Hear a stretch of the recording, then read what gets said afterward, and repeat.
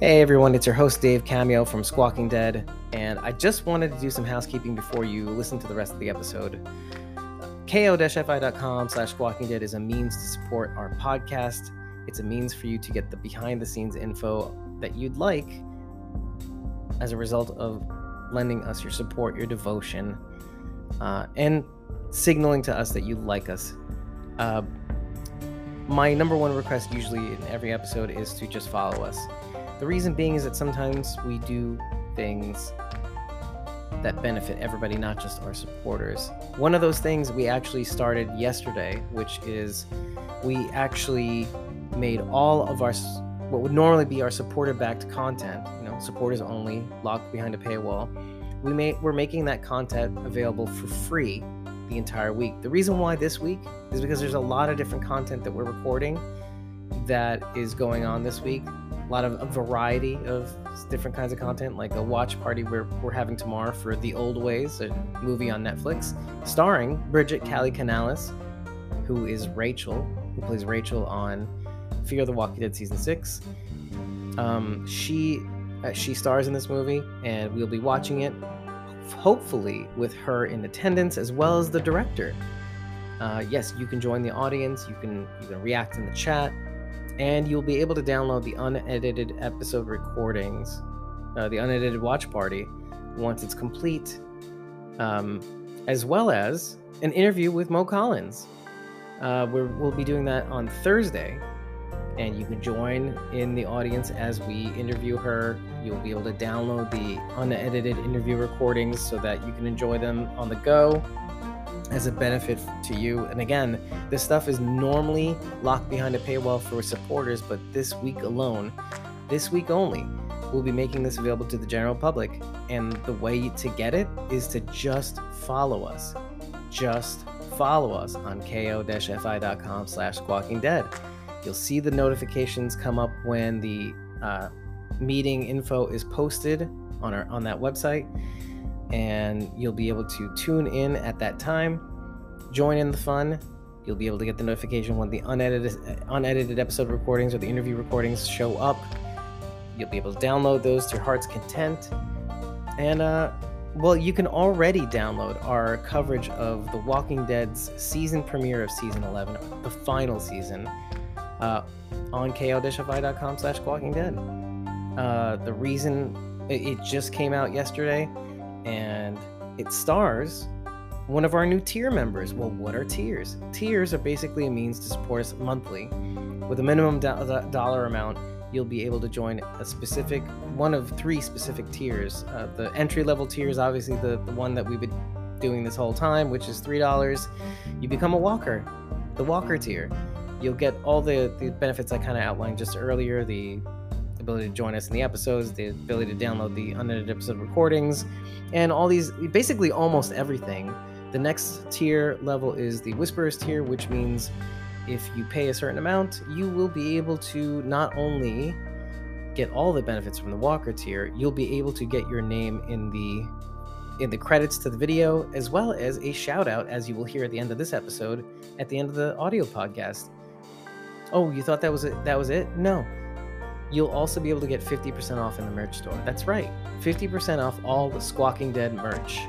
To shop for that merch, you head over to squawkingdead.com, click the main menu and click merch. You'll be right there, and just figure out what you want. Contact me. I will get it over to you at half price. No ifs, ands, or buts. Finally, our last tier, our top tier, is the Survivors tier. The Survivors tier is kind of the reason why we decided to roll membership tiers out, because we thought we wanted to engender a little bit more We Are Squawking Dead mentality, which is, why not create a tier that is pretty expensive and is only limited to 5 slots, because we can only have so many people on the podcast. Just technology. It's a technological limitation. But yes, you heard right. That is the ability. The Survivors tier is the ability to join us on stream while we are breaking down episodes. And to wit, as soon as we rolled out our membership tiers, Aliza J took advantage, took one of the 5 spots, and joined us for The Walking Dead's season premiere of season 11. And I gotta tell you, it's been such a great move so far.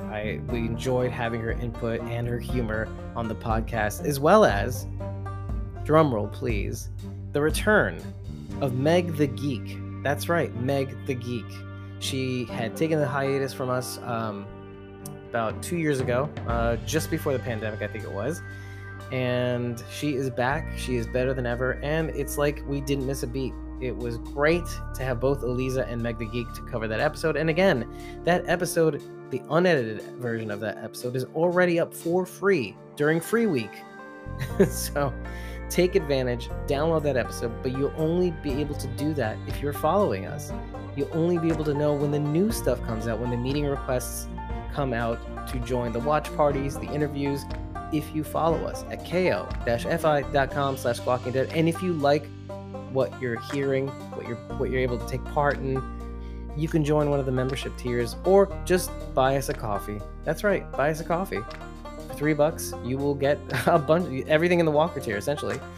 And that's about it. Enjoy this episode. It turned out to be a really, really fruitful conversation that ends up dovetailing very nicely into what we see in the season premiere of season 11 of The Walking Dead. So enjoy. Again, you can follow Ben at Just Keep Walking Podcast at turnsounds.com/justkeepwalking, or you can listen to some of the other podcasts that turnsounds.com has to offer. Ben is an incredible human being. I very much enjoy talking to him. I love his mind.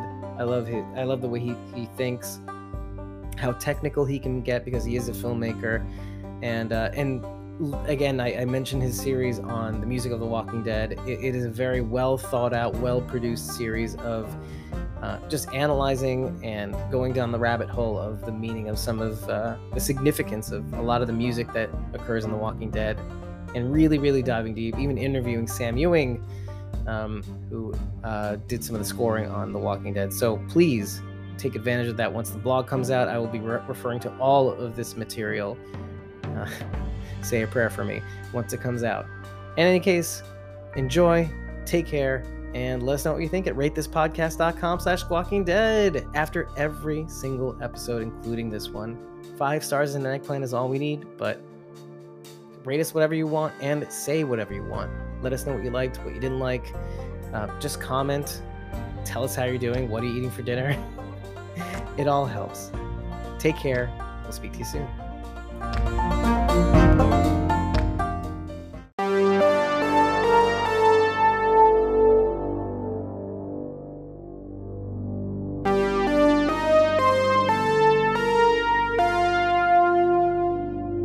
We are Squawking Dead, a podcast pulverizing episodes of the Walking Dead universe. Sometimes we give you news, sometimes we make you laugh, but most times we go deep. And I'm here with Ben from Just Keep Walking Podcast. Hello. How are you, thanks Benji? For having me. I'm doing great, thanks. I'm your host, David Cameo. I'm joined by Cosmon09 and, of course, Sharon D, aka Blazy Gardner. Okay. Well, I don't really know where this is going to go because, so Benji and I, let's just start with the preamble. Benji and I had a conversation on Instagram saying, "Hey, Walking Dead's coming back. It's our bread and butter. It's how we all got started. So why don't we just do something fun?" I said, "Hey, what do you want to do?" He's like, "Yeah, let's just." I don't know why. You got to explain this, but like, yeah, let's compare 603, Walking Dead 603 with Walking Dead 616. I'm like, okay. I didn't ask why. And I figured I'd say, let me ask once we get on to figure out where your head's at. But well, as the month proceeded, because we talked about that like 3 weeks ago or so, maybe a month. And, during that conversation, we're like, okay, why don't we also like throw in, just in case there's not much to talk about, let's throw in TWD Origins as well. Like, who watched that? That's gonna be my first question at some point. Yeah, that's a good question. So what was your thought process about 603 and 616? What really had you go? Because I feel like, and this is my assumption, you can tell me I'm wrong, that you're like, I've always wanted to do this with the guys, but they keep laughing at me. Like, Benji, we don't want to do it. We got to move forward. We only have so much to do. Like, we have the Astromech podcast. You know, we got all these other podcasts on turnsounds.com. Well, we don't have time for this, Benji. You're like, okay, hey, maybe I'll ask Dave. So walk me through what your thought process was. Pretty much, yeah. I was just like, oh, well, you know, I need to put Dave through, you know, as much trauma as I can before we start recording, so he's a bit shaken up. So, you know, no, but it's so true, though. The main reason those two stood out to me is because both of them have like really controversial endings or like big moments in them that, you know, you remember 603 as the Glenn dumpster episode, and then and 616 is the cliffhanger one, which upset everyone, which is fair enough. But then I guess I think both of those episodes, just if you forget the one moment as episodes, they're like really standout episodes, I reckon.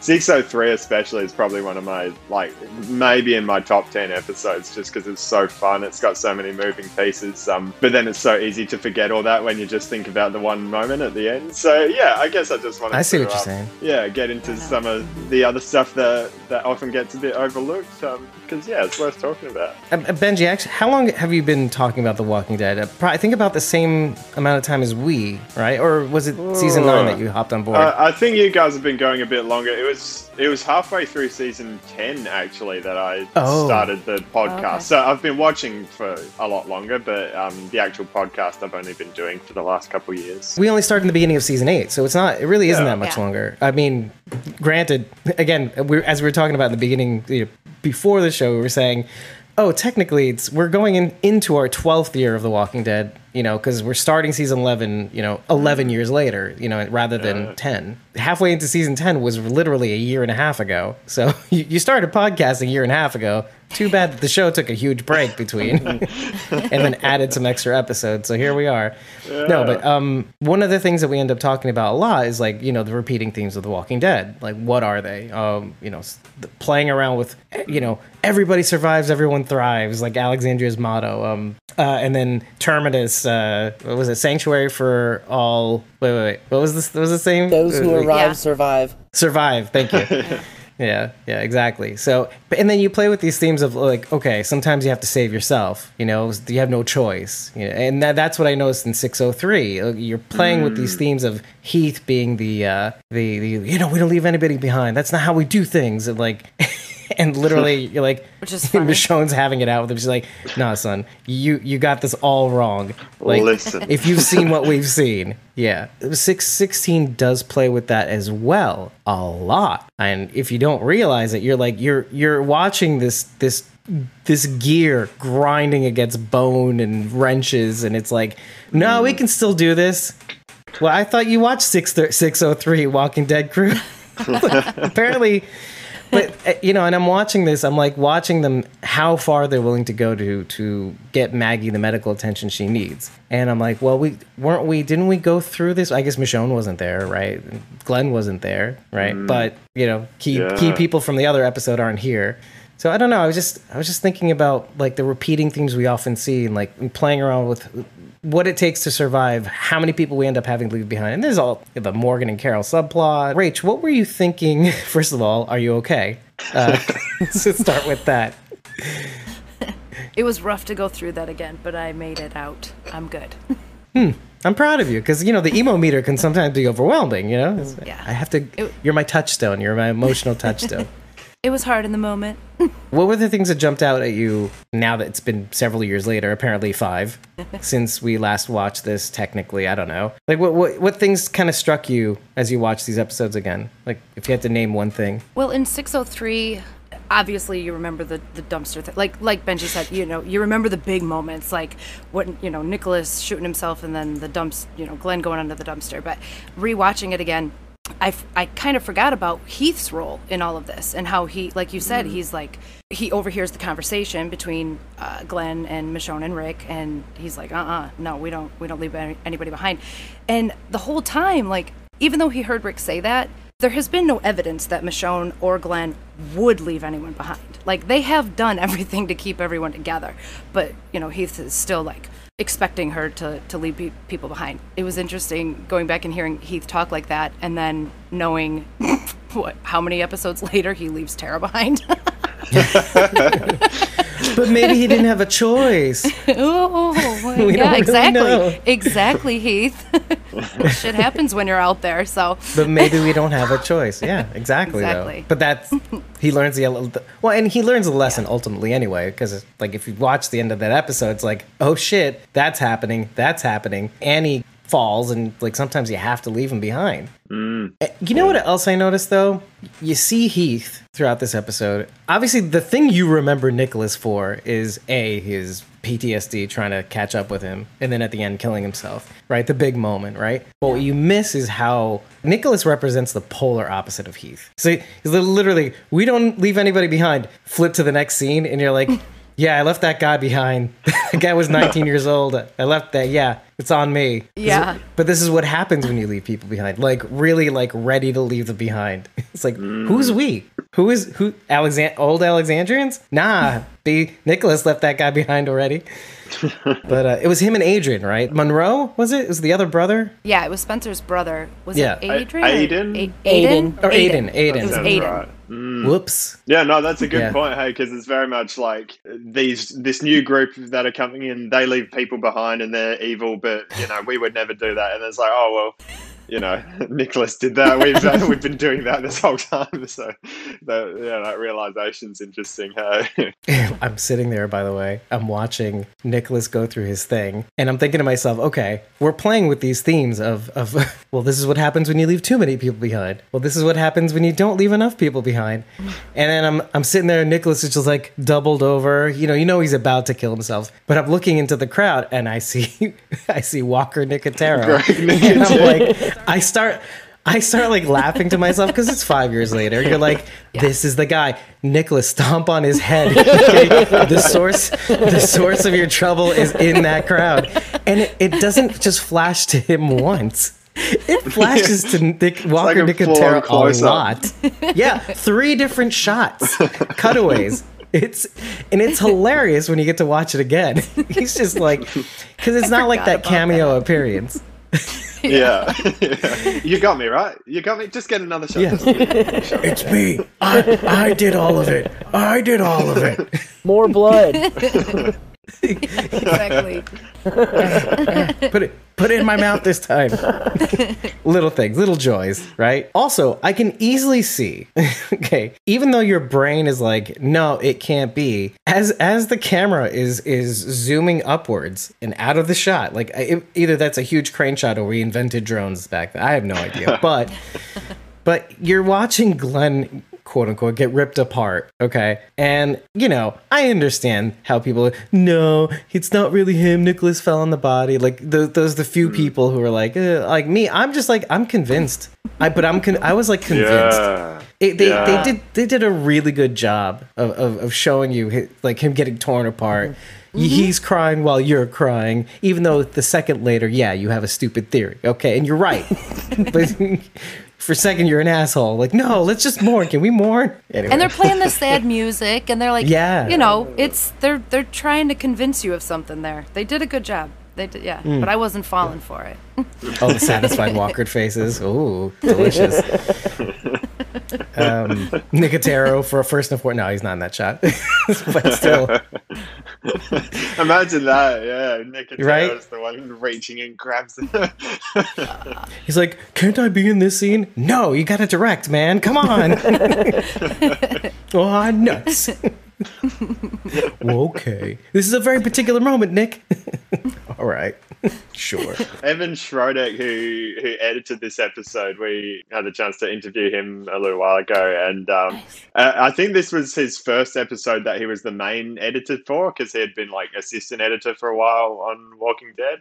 But he was saying this was like easily one of his favorites to edit, and I can definitely see why, just because right from the start, everyone's moving. There's all these moving parts as the herd's 30 minutes behind and then slowly catching up, and and there's all these sort of different things going on between, there's Daryl and Sasha and Abraham over here, and Rick's running off. So, it definitely, it's like a sandbox to play with for an editor and for the creators, and just to watch, like, the pacing of it and stuff is so fun, I reckon. Like, it definitely stands out to me as one of those, I don't know if fun's necessarily the right word, because it's traumatizing as well. But it is quite a fun episode, and that it's got lots of action. It's always moving. That the music's sort of constantly rising throughout the episode, and so I just think it's quite a fun one. Those shots, the way things are boarded, the way things play out, the pacing. Like, there are a couple really, really great shots. I mean, I didn't notice it as much in 603, but I noticed it a lot more. Like, maybe Schroeder is getting his legs, but like they gave him a lot of good footage to work with in 616. I think it was actually Dan Liu who edited 616. Yeah. Okay. He did the editing for 16. Yeah. Okay, I did notice that something in the credits with Dan, but I didn't know if it was that. And then later on, he gets a director credit, right? Yeah. He directed a bunch as well. So I think Dan Liu's definitely one of the guys who's sort of been in. It seems like he's been in every department at some point. Yeah, I think he's doing Shadow and Bone, if I'm not mistaken. Yep, directed by Dan Liu, mostly. Nice. Yeah. Rick getting his hand cut, which then like that sort of lasts for ages. Even on the season 7 poster, he's like holding his hand because he's got this big cut. So it's not like a big story beat, but I guess for the comic fans who know that he loses his hand in the comics, it's this big drawn out tease. So is it going to happen? That's so funny because I remember watching that. Yeah. At the time I was like, oh, is this it? Is this when it happens? Yeah. And it's almost like a running joke, right? Because Negan later on goes, I'm gonna take your boy, and then I'm gonna take your hand. Yeah. He tried to make Rick cut Carl's hand off. Well, then Negan and then also season 7. Yeah, is I'll take your hands or something like that. Yeah. And you know how I know that? From watching Origins. Yeah. Or how I remember that, because I know this is like the gag. It's almost as if like Negan wasn't funny enough, but like then the writers are like, let's just like play with the comics fans, because the more we kind of like say, oh, this is it, this is where he gets his hand cut. Nope. Nope. Not this time, not that time. Yeah, but that first time with trying to get the machete out of the walker's body, I remember like, and that was like, oh, they'd have to cut his hand off because it's majorly infected right now. Yeah, that's how it goes down. And I remember that's the first time. Okay, just so everybody knows a little background on the podcast, that was like one of the first times Carol and I, OG Squawky D Carol G, had started talking, because into the end, it was like the end of 616, or wait, 603. That's when I saw it. I'm like, Carol, do you see this? Do you think this his hand's gonna get cut off? Yeah, I mean, this is getting crazy, right? We keep watching. 616 comes around, palpitations. I started having like those memories back in 616. I'm like, this is fucking crazy. This is crazy. I've never had these heart palpitations. We wait. 771 comes around. It gets worse. Carol finally comes up to me and goes, so about that podcast idea. And I'm like, hon, I don't know if I can even handle this show. Finally, season 7 finishes, and Summer starts rolling around, and she's like, I think we're going to have to hold a lot of hands. The superhero has to put on his cape at this point and guide the rest of the crowd into this psychological ordeal that is The Walking Dead season 8. Which, thank God, because it did get worse. Like, you thought we were gonna come out of this goddamn fog, and then no, we weren't. Not until the very goddamn end. But yeah, going back to that moment though, thank God for these little moments, because you're like, at least they had some sense of humor about, oh, let's take Carl's hand. Oh, let's take Rick's hand again. Let's maybe not take Rick's hand again.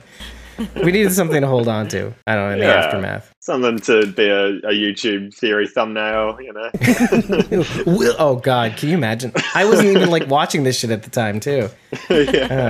16, what? I'd be curious to hear, like, if there's any stuff that stood out to you guys. But that one, for me, is, like, easily one of the scariest episodes of the whole show. And not even really to do with walkers. Like, it's just this... Because by now, we're used to walkers. We kind of know how much of a threat they are, and they cause issues once in a while, but we know how to deal with it. But then this really organized group of big, scary guys with guns and everything like that. And I guess seeing at the start them beating up this other runaway guy from another community, like you see what they're capable of, and it's scary. All the whistling in the woods and stuff like that.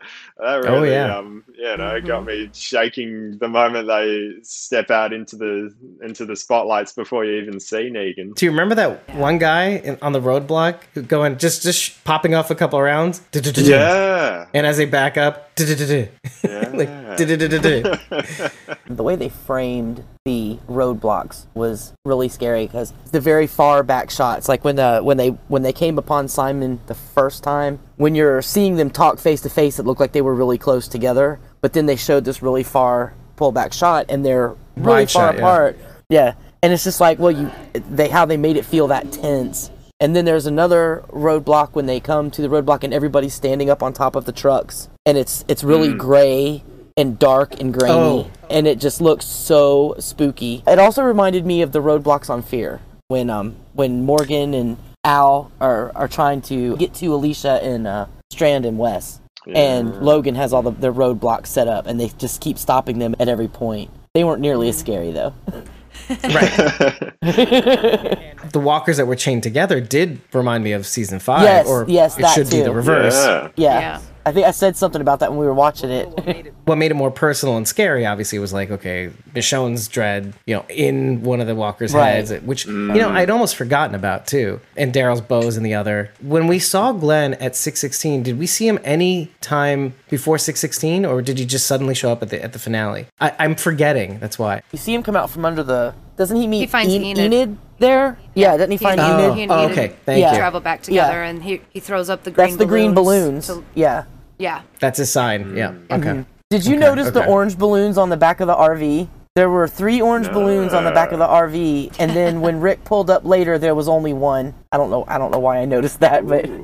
Yeah. That's interesting too, because I do remember when they were putting those balloons up, when they were setting up the road, to guide the herd, they were setting up all these the RV and the cars and all that stuff. And then you see, I don't know if it's in 616 or 603, but you do see eventually, like when they're driving around, or maybe when they're on the way to Hilltop, I think they kind of turn a curve and you see like a shit ton of walkers at the curve, and I think that's where the walkers for when they were guiding the herd, that's where all the walkers fell when they're kind of just grabbing against the barricade or something like that. Yeah. But like I remember, you see echoes of 603. Them guiding the herd in I guess 602 and 603 is almost like them the way the saviors are guiding Rick and everybody to the place where they have to go. 616. Yes. Yep. They control the board. Where have I said that before? They control the... Oh my God, it's Ginny. Holy shit. Ginny controls the board. That's like another reason why, the apt comparisons between Ginny and Negan, Virgin Negan. Oh yeah. So the way she had the run of the map was just absolutely insane. But it's the same with Negan. That's why it reminded me so much of that whole situation. Like when you see the key in the key is what, 60, right? 604 of Fear the Walking Dead. I really want to see a team up between Ginny and Negan. Hey, I think that would work well. That should be a good right. Okay, so I've always had this proposal, right? That the Tales of the Walking Dead should always have a what if, a plausible scenario that could have been, but my proviso is it should always be something everybody's always said. Oh, they shouldn't have killed Glenn. But then what they should show after that is how wrong they are. Yeah. Had Glenn lived, terrible things would have happened, or something to that effect, I right? like that. That's basically, cool. F you fans, we know better. Something like that. Anyway. But in this scenario, like this other what if we can talk about is like, okay, why don't we throw up something that's just completely implausible? Like having these two dimensions meet. Like, well, first of all, Negan is still alive according to us, according to what's happening right now. But we know Ginny's dead, right? So some sort of supernatural or completely interdimensional encounter between these two people. Or, I don't know, why couldn't they have met in the past and somehow made each other's future? I don't know. Maybe, maybe Dakota is Negan's kid. I'd buy that. I would buy that. Would make a lot of sense. That makes me feel worse for her now. Father, not the father, or whatever. Anyway, Ooh. at least it's not her her brother or something, or her father. The Lannister. Yeah, it's a rabbit hole. Lannisters! Yeah. All of them. One thing I've got to ask, just random and off topic, Sharon, is that a June t-shirt that you wear? It Oh, is. nice. It's a That's believe very cool. hashtag believe in June T-shirt. Very cool. Available now. DM Blazy Gardner, CosmoMom09. I don't know, advertise. right. You guys are still making those, right? I still have some left. Yeah. Oh, okay. Yeah. If inquire at CosmoMom09 on Alright. Instagram or Twitter. No, forget Twitter. Or Facebook. Or Sure. ko-fi.com/CosmoMom09. You just hit her up. Sure. Or participate in contests and trivia and Photoshop contests. Yeah. And win one. Yes. For goodness sake. Speaking of echoes of 603 being in 616, there's this one little bit of music that's like only in those two episodes, pretty much. And it's quite an interesting little tie-in. There's this little track. It's right at the end of 603. It plays twice. There's the drone shot of Daryl on his motorbike and Rick's sort of stuck in the RV. There's all this stuff going on. At that point in the story is when like Abraham's saying, we can't turn back now, we're in this, and they've still got a long way to go, but they've committed to this thing. They can't bail out now. And then a very similar melody plays in 616 when they hit the pile of logs that sets on fire, and it's quite a similar point of like, okay, we're in this now and we can't go back because they've blocked the road behind us. We just have to keep moving forward. But it ends in a sort of, the music ends in a much darker way, much more foreboding. And it's like, oh, this isn't going to end well, is it? It's similar, but it ends differently. Yeah, exactly. Yeah. They've barely released any music from the show anyway. I've just made my own soundtrack by ripping the DVD. It's funny. So two things. One, I remember they just finally scraped in finally like the Negan theme in the original soundtrack that they released with Bear McCreary, right? But then like there's all this other music that just never, this other score music that just never really makes it. And this is my gateway to the second point, which is like something I wanted to highlight, which is your project, which is the Music of the Walking Dead project, which is you had released clips like for so long, and then you finally released, I think just the main meat of the podcast on at least YouTube. But then earlier you had it on turnsounds.com. Yeah. Why don't you talk about that a little bit, just to catch people up, so that I can put a link in there, so I sure. can link to that show. Because I like doing links and putting you on the spot too. But it's a good reason, so why not? I've been into the music of the show for so long, and there were other people out there who liked it, but it didn't really seem like many people were talking about it. At least on YouTube, there wasn't really much content actually like breaking down the different themes and stuff like that. So I thought I'd give it a crack myself, and I've done a 6-part series going through all 10 seasons and basically going through all the main musical themes and the big moments and talking about some stuff which is like behind the scenes stuff. Bear McCreary released a bit in like the first few seasons, showing how he made it before he got too busy to do some of that stuff. And then also I was able to interview Sam Ewing, who's the co-composer for season 10, and so he gave me lots of info about what was going on behind certain tracks. So sort of put all that together, and then just my own theories and stuff, and and hopefully it's something. Well, if you're into Walking Dead and you're into music, hopefully you'll enjoy it. But yeah, it just breaks down pretty much all of that stuff, and some of even what I was talking about just now with the like themes that pop up in one episode and then it'll come up in another episode later with a similar theme going on. There we go. Has a little conduit to it. Yeah. That's the reason why I brought it up too. And just so everybody knows, like I got to listen to this too, and like one of the things that stood out the most is how really, really well prepared you were for that Sam Ewing interview, at least. Because I love those moments where you ask just the right question that is just a meaty, not a throwaway question. It just seemed like, listen, I'm going to embarrass you right now. It's fine. But it seemed like everything you asked had been just like not a throwaway question. Everything had relevance. It's almost as if you're like feeding the bird that is Sam Ewing. It's like, this is delicious. Let me answer this question. In fact, let me add some more to that question. Let me answer even more because he's so happy that he got the question. So yeah, you really did know what you were talking about. Like, I mean, especially like almost like borderline technical, but like in a lay person's way so that the audience can understand some of the questions that you're asking. But you were asking kind of technical questions. Like, I mean, I can't get into it right now, but Sure. it makes it so that you out there in the audience, you should definitely check out this series, and you'll definitely get something out of it. You'll learn something that you didn't know before about the music of The Walking Dead and how crazy and how far they keep pushing the envelope. You think they're like resting on their laurels. They are not, especially when you get to season 10 and you get this crescendo of incredible music that, listen, we waited a long time for it, so they made it worth our while. Definitely. Yeah, and I remember like one of the big things you talked about was the drums in the beginning too. The beginning of that 10:15, right? 10:15? Was it 10:15 or 10:16? 10:16. It's 10:16. Yeah. Yeah. And my big complaint of like, why didn't you just have that go through that theme? Just go through the theme with the drums. Just make it different. Anyway, sorry. It's my own personal complaint. I didn't want to do it at the time. Oh, right, to do the whole opening credits with the drums behind. Why not? Is that what you're saying? Yeah, true. Come on, let's go crazy. Come on. The Walking Dead's almost over. Come on. Actually, that's like right around the time where they said, I think we're going to end this thing. Or the rumors started emerging that The Walking Dead was finishing, at season 11. At least for the big finale, they should do something like that. Hopefully.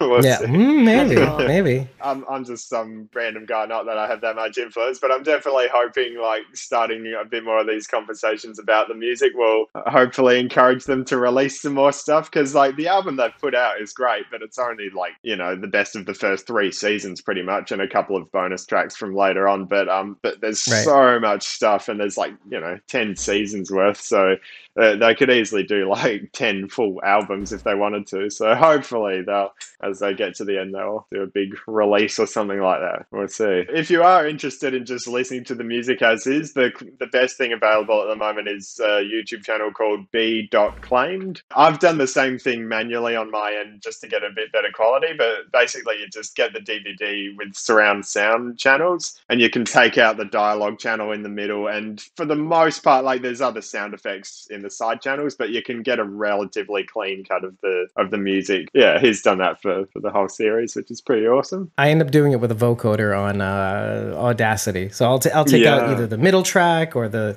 So yeah, that's how I got by. But I've stopped doing that. I've actually this is where I'll leave it. I've actually been trying to do more original music, so I'll take samples from here, samples from there, samples from here.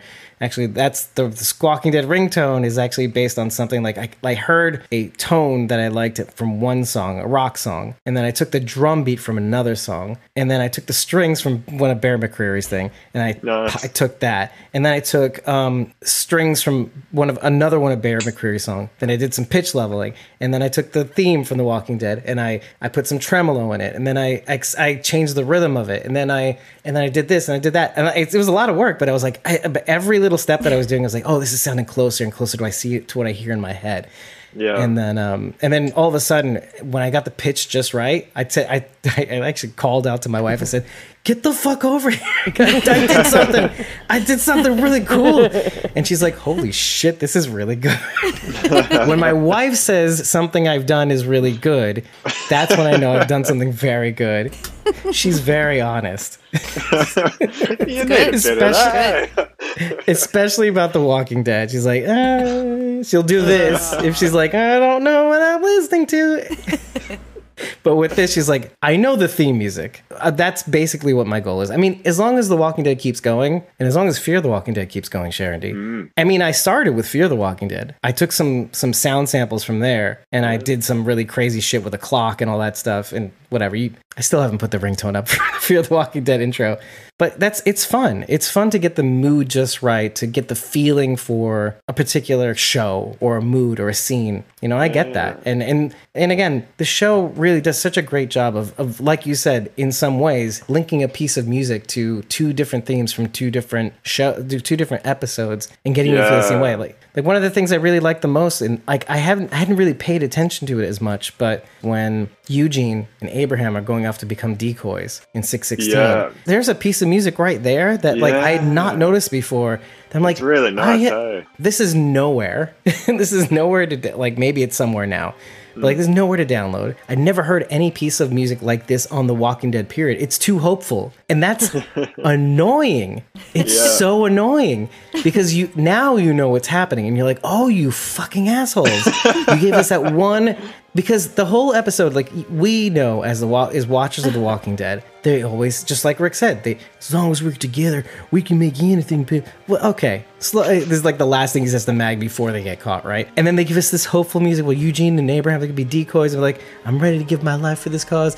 We're going to get Maggie to the hilltop. As long as she's okay, we'll be risking our lives. Eugene's happy to sacrifice his life. Finally, his cowardice, he's like going to atone for his cowardice, right? This music is going to like, yeah, it's going to work. We'll plug it in while I'm yelling at the show for being assholes. This hopeful music, so that people understand what I'm talking about. Yeah, it's like, oh, Eugene, go Eugene, and then like 2 minutes later, it's all beat up on the ground. Oh, it's funny. It's like it's as if they foretold the future of what season 8 is going to be like. Right, It's like, oh, it's hopeful. It's hopeful. Nope. All the way till the end. They gave you no reason to think. They gave you a slight reason right at the beginning of the first episode. The plan's working. Yeah, everything's coming together. It's like second episode. Oh, it's great. Yeah, oh, yeah. And then all of a sudden, everything goes wrong. And every episode after that is like, I see no reason for things to go ever right with this show ever again. They got me to that point. I'm like literally going to Carol. Oh, when is this going to get better? This sucks. But I say all this because imagine this. We're talking about 603 and 616. How long did we suffer? 2 whole seasons until something got better. Yeah. Fear went the other way. We had 2 happy seasons and then it went to shit. All right. The chickens came home to roost, and what? They said, "Fuck you! You had it good. You don't know what you're asking for." Yeah, believe me. OG Fear watchers. I started in 4, so 4 and 5 were my only experiences with Fear, with the Walking Dead universe. Bastard. So I was like, "Oh, this is cool. It's not too bad." And then I went back and watched The Walking Dead, and I was like, "Oh my god." Remember when you tried to watch Fear, the OG Fear? Yeah, I made it through most of the first season. Wait, wasn't that like only 6 episodes? Yes. Right? Yeah. Yes. God. I watched 5.5. I made it through most of what's like less than half of a season. Yeah. Which is like a fourth, like, right? You made it through 4 episodes. I'm gonna go back and watch it with Rachel, with someone to kind of guide me through it, because I just can't watch it on my own. I tried and I'm just like, I don't like any of them that much. So hashtag believe in Blazy. So more believe in Rachel. You haven't seen 2 and 3 of Fear the Walking Dead? Wow. No. I mean, I've watched recaps and stuff, so I know what happens. I mean, I know the basics. I just haven't watched it. Yeah, I tried. I really tried. I just couldn't get into it. I guess that speaks for how much it sort of reinvents itself in season 4, hey? Because it feels like a different show in a lot of ways, which I think is a good thing for the most part. I love seeing the different reactions. I mean, Rachel not liking at all the first 3 seasons, if I'm not mistaken, right? No, not a fan. Nonplussed. I mean, there's good moments, but I mean, the show really picks up in season 4. Well, I mean, as a TWD watcher, right? It does have that element. And, I'm remembering saying this on Reddit right now, and I'm going, well, it's, if you're TWD, and this is the question asked was like, I'm coming from TWD, and I'm curious about the reaction to 4 through 6, and I'm like, yeah, if you're a TWD fan, you're going to like 4 through, you're going to appreciate 4 through 6. You will. I got so heavily downvoted. And I don't understand why because I mean, even if like you're an OG Fear watcher, you have to understand that like the TWD fans will enjoy 4 through 6, even though you won't, because they're like Gimple speak. They don't like Gimple speak, and they don't like Gimple sticking his finger in the plum pie. You know what I mean? It's, they're very protective. They're really protective over their OGs. There's a deep divide in the Fear fandom. A deep one. There's a huge divide. Occasionally, I will see like a an OG Fear fan, and it's rare, who has been abused by a new Fear watcher, like those who like the 4 through 6. And I'm like, I just find this so bizarre. Like why would anybody like beat on an OG watcher? Like, there's no point. No. You can like whichever half of the show you want. I don't get mad at them until they start coming at me about it. I do have a few on Instagram that are OG people that do like 4 through 6 too. Me. I mean, they prefer 1 through 3, but they're not vicious about 4 through 6 like some are. And I found them too. They're great ports in the storm. Yeah, these are the people that are interesting to me, to be honest. Even if they don't like 4 through 6 that much. I guess 1 or 2 just last notes is it's good to have a little bit of time with Scott in 603 because he's one of those side characters. It's just nice to see him once in a while. Yeah. It was definitely heavily Scott focused. Yeah, Kenrick Green. Definitely. Thank you. I could not remember his first name. In like 10-16 when he's shooting arrows from the tower and stuff like that, it's just like once in a while, I was like, oh, there he is, he's still around. And it's funny, like, I did at one point while watching 603 again, I was thinking to myself, oh, he actually had lines. And I have seen him have lines in, I think, 9 and 10. And, like, I was like, oh, when are we going to see Scott? When are we going to see Scott? And then we finally see him. He actually says something in the cart with Judith and Luke in the cart. And I don't remember if that was 10 or 9, but either way. I know it might have been both. About, yeah. I think about 6, 7, and 8, those 3 seasons, that's when The Walking Dead started having that little Game of Thrones effect where the cast was getting a little bit too big. And I think they did a pretty good job managing it in 6. Particularly good job. Because this is some of the things that you were talking about the way they boarded it so that you weren't uninterested in what was going on. Like, for instance, one of the big tells of, like, they know what they're doing was when, like I said earlier, when you flip to Heath getting his ass handed to him by Michonne saying, you don't know what it's like out there. You really don't. You think you do, but you don't when you're going on these runs with Aaron. When you don't understand whether it's Walker blood or your friend's blood or your own blood, mingled into your face or whatever. Then you flips back to Nicholas and goes, "Yeah, I left that guy behind. Yeah, that guy. Oh, that was me. Yeah. That was my bad." And then you get to the end where you're down to only 3 people left. You've got Michonne, you got Scott, and you got Heath. Out of a bunch of people that were in the beginning of this episode, 3. You got Nicholas and Glenn out of the picture. Yeah. All those other people, Annie dies. And then Heath is looking down, and he sees his blood-soaked reflection. And it's exactly as Michonne says, I don't know if this is mine. I don't know if this is Michonne's. I don't know if this is Scott's. I have no idea. Is this Walker blood? Yeah. I have no idea. And he's seeing literally exactly what she's talking about. So good, and hey. It comes into full effect. This is the season that we lose him? I forget. It's next season. Next season. That we lose Heath. Thank you. Yeah. Well, what do you guys think of the water reflection? Like, I love the whole idea of it and everything, but that always just gets. I think of like Zoolander. It's like, who am I?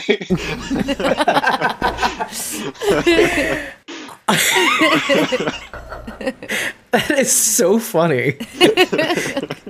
Because I remember when I first saw it, I was thinking, this is bad CGI. That's the only thing I could think of. That like this like weird uncanny valley where he's clearly moving in the shot, and his reflection is not moving. Listen, I'm usually not a critic. So is that like the trees with the hurricane blowing and then the trees are moving? Yeah, or the CGI or was that in 7 or 7? The CGI spray and pray, where they subbed out real like live ammunition, but blanks, right, for CGI gunshots. You're missing that kinetic, weight to your shot, to your arms fire. So, which we talked about in our interview with Bobby Grace. And I cut out because I didn't want it to be about that. Relevant here, not relevant there. it really is, I guess, it's a small complaint. It just sort of missed the mark a little bit, but you can see the reason it's there justifies it. And so, maybe they could have done a window or something instead. Might have been a little bit less jarring, but it works for the story, and like all the things you were saying works for the characters. So yeah, I was about to say that too. That's all right. You got to split the difference, because I'm sure these guys. They're testing it. They're trying to different angles and light. They just can't get the shot where they can actually see the blood on his face. And this is TV. They've only got a couple of weeks to smash it out. So it's not like a movie where you can ponder over one shot for months. And no complaining about those guys at all. They do an awesome job. And I'm trying to think of actually logistically where we were in time. So, okay, we were in 2016. Yeah, it was April 2016. I'm thinking to myself, what was going on at the time? Okay, well, there were several lawsuits going on at AMC at the time. Correct me if I'm wrong, and I may be, but I think the 603 was when fans really started peeling off, because they either did not like what happened to Glenn when Nicholas shot himself at the end of the episode, or near the end of the episode, and the whole Glenn fake up because they thought he died. Or they were offended by the fact that they were willing to kill such an important character, or even fake killing such an important character off the show at the time. I remember hearing both sides of the argument. Like, you're really going to do this? You're really going to do this? You're really going to do this? This cheap kind of bullshit? Literally, a friend of mine from middle school came up to me and goes, "Hey, I hear you're doing a podcast." Like, yeah, I stopped watching because of that Glenn fake up bullshit. I'm like, oh. Then I write it down because I want to know why and who, and it was mostly they're just mad because they believed it, because they got duped, and they feel foolish. And they're like, it was the opposite. It was the opposite. They were like, we don't believe it, and fuck you for trying to get me to believe it. That's the other way, So I say this because if that didn't get them to leave, you want to talk about another comparison? 616 got them to leave, because they're like, what is this shit? Or 701, let's just be more accurate. And then the Spoiling Dead in between, attempting to open the lid on the spoilers into 701, which, Carol admitted herself, I needed to know how it went down before the episode aired. I'm happy to be spoiled about this because I've read the comic books and I need to be mentally prepared. And, I for that episode, I actually didn't blame her for that. I'm like, okay, look, you do what you got to do. I will take the heart palpitations for everybody. I thought I was prepared. I was not prepared. Knew it was coming. I read the books too, but there is no preparing for seeing that. No, not at all. Something else. Why don't we talk about that just for a second? Because I still haven't watched the episode again. Not that I can't. I mean, I just haven't found the reason or need to. That's my thing. I don't rewatch. I write notes, so I don't have to. Interesting. Hey. I could close my eyes and see it right now. I don't need to watch the episode again. Ever. It's burned in here. You know how editors will sometimes just pick scenes and stuff to put in their edits? So I see that enough, right? So I don't have to relive it. How I feel about The Door. I may have watched that episode maybe a total of twice, I think. I've watched it 3 times and I don't think I'll ever watch it. I can't. Now, The Key, I watched The Key a lot. 604, Fear the Walking Dead. It's very, very hard. But it's not like, what is it? You're attacking me. Kind of like trauma, like 701 was, TWD 701. Yeah. I mean, all of season 6, most of season 6, all of season 7, and almost all of season 8, really. Stop attacking me, Walking Dead. Stop. I binged The Walking Dead in 2 weeks. Yeah. And I did go back and watch up until 616. I was the last, and I quit rewatching after that. I didn't go on and watch 701 again. I pretty much skipped all of season 7, and then I watched the beginning of season 8 up until Carl died, and then I quit watching after that again too. Yeah. I remember we were talking about this on a recap episode, when we were talking about. I think we were talking about season 8 or season 9, and you were you admitted to okay, I skipped 701. I got up to where Carl died. First of all, I can't watch anything after that again. I totally get it. I even knew. I knew that was coming. Because, I hadn't watched the show, but I heard spoilers. It was all over social media. You couldn't avoid it. So I knew Carl died. Right. And I was and I knew Glenn and Abraham died. And I was like, I'm just not going to get attached to any of them. It'll be all right. Glenn and Abraham, right, I've seen what Rachel does. Carl, I sobbed like a baby. Like, I cried like a baby. Aww. The whole episode. It was terrible.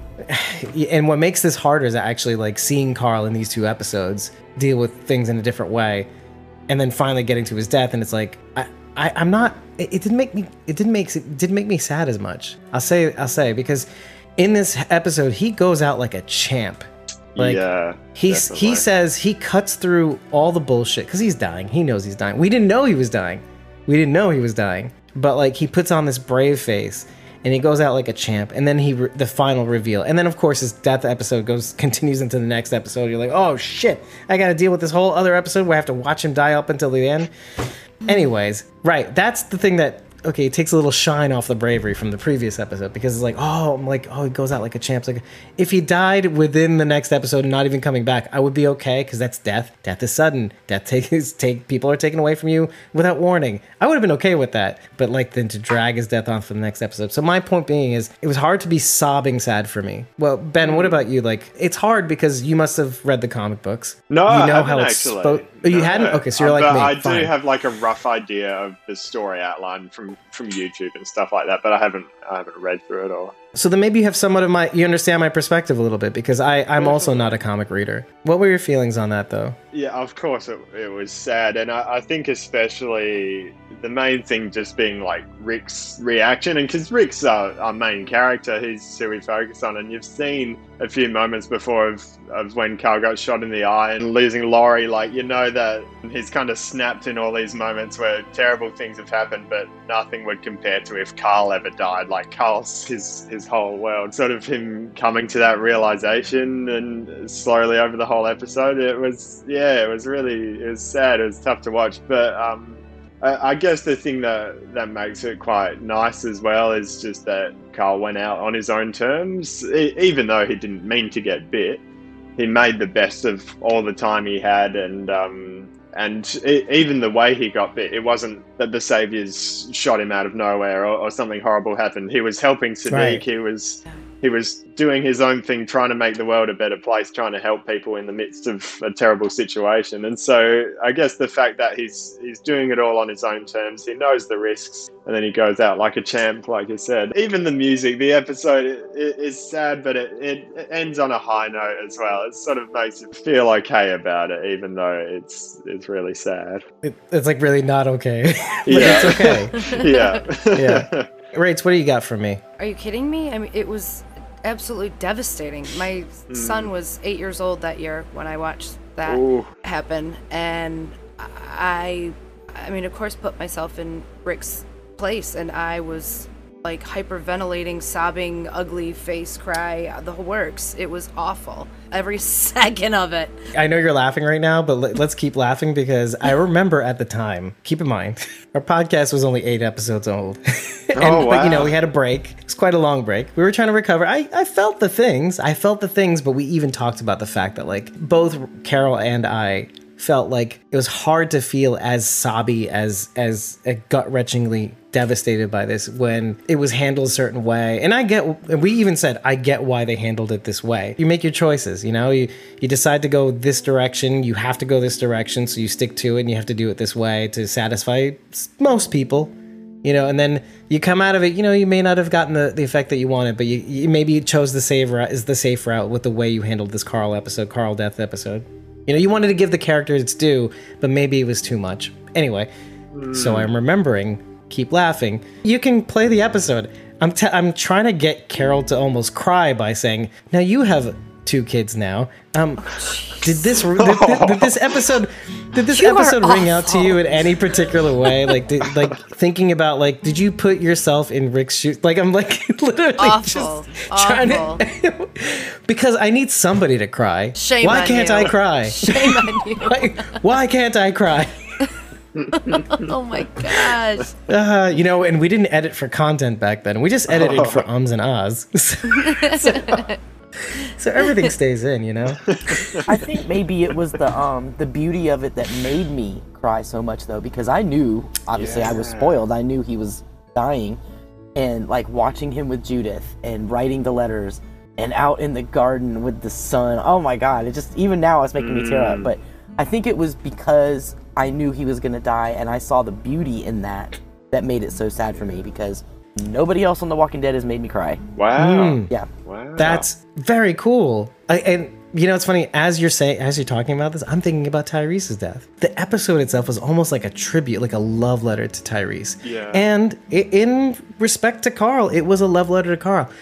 So, Ben, going off what you were saying just earlier, I felt like it was so beautiful that, like, it's hard to be sad because they're getting such a beautiful send-off. Like, which is, okay, let's be real here. Who gets that? Yeah. Tyrese and Carl, and basically that's it. I mean, let's do the quick Rolodex of people who have died on The Walking Dead. Shane, no, not at all. Herschel, holy shit, no. Like, you know, I'm like going through it, and Amy, there are not Andrea, many Lori, characters that will any of them? Nope. that will get the level of send off too, right? Like, it's not just that they get it. Oh, okay, I'm fine with them going. It sucks, but no, this was a love letter to these two characters. So true. I can't see anybody in recollection that went out quite that way. At least on The Walking Dead. And I totally get what Sharon is saying as well. I do. It's just the difference in reaction because of it. That's what I'm It's sort loving. of like, for me, sometimes I watch it and cry, sometimes I won't, but like, you know, the beauty of it is what makes it so emotional as well, is that, it's not just this violent bullet through the head or something horrible. Like, he gets a beautiful standoff. Even just seeing him trying to convince Rick, like, Dad, you know, there is another way we can do this, and he's really leaving a big legacy and a big mark on the world. He's leaving a lot behind. But then also just Rick, like, oh man, that's what really gets to me and makes me cry. Like, just having to let go at the end, and, you know, Carl wanting to take himself out. Like, you could never get to the point where that's okay, or where it's like, I've said enough. Or like, I always think of that in the moment where he's sitting outside and hears the gunshot. Like, oh, I should have said this to him before he died. Like, you can never say enough, or never have enough time with the person. So yeah, that's rough. It's sad to see Rick, you know, lose his child, but even bigger than that, like, you know, Chandler left the show and Carl wasn't going to be a part of the show anymore. Like, I was crying for all of those reasons too. Like, we were really losing someone. He didn't actually die, but we lost him. He's not part of the set family. He's not part of our purview. Yeah, we don't get to see him every week. Right. Garrett, the fixture that Garrett's exactly. Colby. That's another one. Colby. Yeah. Let Glenn 5, 6. It's still too soon. Still too soon. It will forever too soon. You can always complain that you never get enough references to Carl, or never get enough references to Glenn, or, you know, you could, but you have to acknowledge the fact that some shows, they don't remember the characters that we lost. But The Walking Dead is a considerably, to the point where it's a plot mechanic. Okay, you get into season 9, right? And what is season 9? The first 5 episodes dedicated to Rick trying to hold up Carl's vision of the future in honor, in memoriam, in his name, you know? And it not being the best decision. Like, let's just face it. Like, try as you might. Good on you. But then that's what The Walking Dead does, right? It takes these ideals and says, well, listen, it's the apocalypse, you know?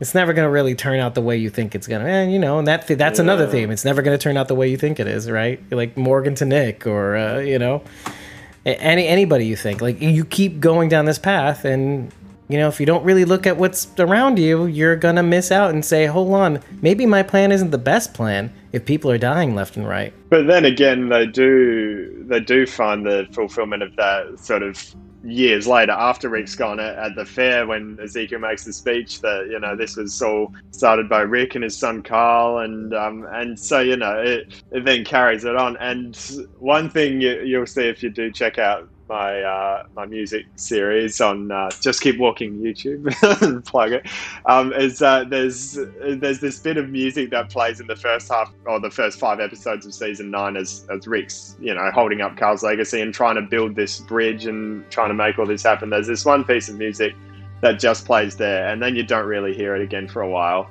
but it comes back in that moment where they're signing the charter. So it's like this little thing of coming full circle. Oh, okay, now they're bringing fulfillment to this whole thing that Rick started really Carl started so many years ago. So that's a nice little detail I like. Right, looping it back around. And that's kind of what I mean, like where somebody is gone, but we're definitely going to use him later. Like he's not really gone. And that's just yet another thing that doesn't make me sad. I mean, I'll tell you, you want to hear the thing that finally like just broke me? Yeah. was Rick. Well, see, this is the thing. You're like holding a fart for several episodes, and then you get to the one that, you know, Rick is finally reading the letter, Carl's letter, and I'm just like, whoosh. And you get those motherfuckers at the end of that goddamn episode, technically, because it's the crossover episode, right? Well, yeah, you get it twice at the end of one episode and then at the start of the next as well. Oh yeah, if I remember right, there's the Rick quote unquote writing his letter to Carl. No, actually, so it's right before the stinger at the end of the 816, because the stinger of 816 is what the conspiring, Maggie conspiring with Daryl and Jesus, right? Yeah, it's the very. We're not going to do things Rick's 16, way, right? But then right just before that, this heartwarming moment, just before Deceit, is Rick writing his letter to Carl. You know, and it's like he's writing the letter back. He's like, you know, you made me, and that I die every single time I hear the damn thing, because I'm hearing you guys, and a lot of what you're sad about is seeing Rick deal with it, right? Rick's the main character. That, you know, no, for sure. I just relate to him as a parent in that moment. For me, it's like the backboard. It's like, oh, is this how I'm supposed? It sounds psychopathic or sociopathic, but it's not. It's not sociopathic. It's literally Rick is showing me what I ought to be feeling, almost in a way, like in a weird way. Sometimes it's just too much. What I'm forced to have to reckon with is too emotionally heightened. Okay, let me tell you where, because now I'm going to bring it back to 616 in 701. Throughout 616, they kept ramping it up. Like, okay, well, yeah, they'll get past this next roadblock. But yeah, it's Rick and the crew. They'll right? Next roadblock. All right, this isn't looking too good. But you know what? I've got faith. Next roadblock. You're like, you know, they got to think of something else. And they do. And then, okay, there's Abraham and Glenn. Yeah, sorry, Abraham and Eugene go off and there's like, oh, this is the plan. This is going to work. Oh, shit, it doesn't. But it's this ramp up of like, it's wearing you down. It's like wearing you down. And then 701 is just a shit show. Now, here's the thing. What happens here is that it gets you to the point where you can take it. Take what's about to happen. Negan has this drawn out thing, even at the end of 616. It's drawn out just enough to be like, all right, okay, there's a calm here. There's a sense of calm here. You know, there's not as much music. You hear the Negan, the Negan theme, right? It's not very loud. It's just very like, anyway, so. But yeah, it lulls you into it. It's like, okay, when Carl's thing came around, first of all, yes, there is a sense of, okay, I know what's happened. I still can't comprehend it. I can't. And then it just keeps going and I still can't. And then when Rick reacts to that, it's a bridge for me to be able to somewhat connect with what's happening, because it's hard for me to picture a world without Carl. So it's hard for me to get like emotional about it. Now, this is where the fart gets held, right? You still have that memory. Now, I know, but you still have that memory of what happened in there. You also have the memory of 801, the first episode we see Sadiq in. He's hiding in the bushes in 801.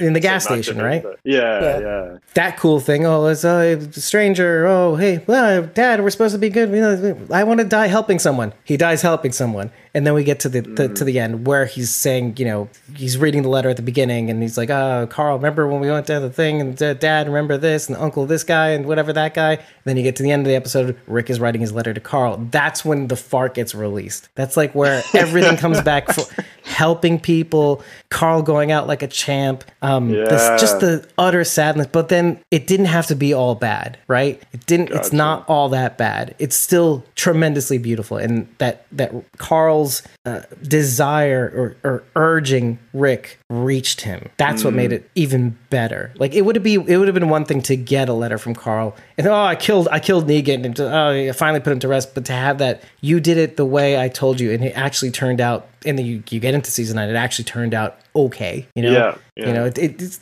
not the best, but it was the best solution possible, and that's because of Carl. And so it makes everything so sweet. And then you're allowed, maybe it's just me, then you're allowed to kind of let go finally, because you're still in the middle of all-out war and you have shit to do, and it's not over yet, right? That's the thing that was getting me. Like, that's why I couldn't connect with that we can't scene take the space to process this yet because we're still in the middle of this crazy war. Literally, we're underground to avoid bombs being dropped, and then we take a moment to go up to the church so Carl can shoot himself in the head, and then get buried finally. But it's just rough. It's just rough. Yeah, it's just too much. That's what I'm trying to tell you. I gotcha.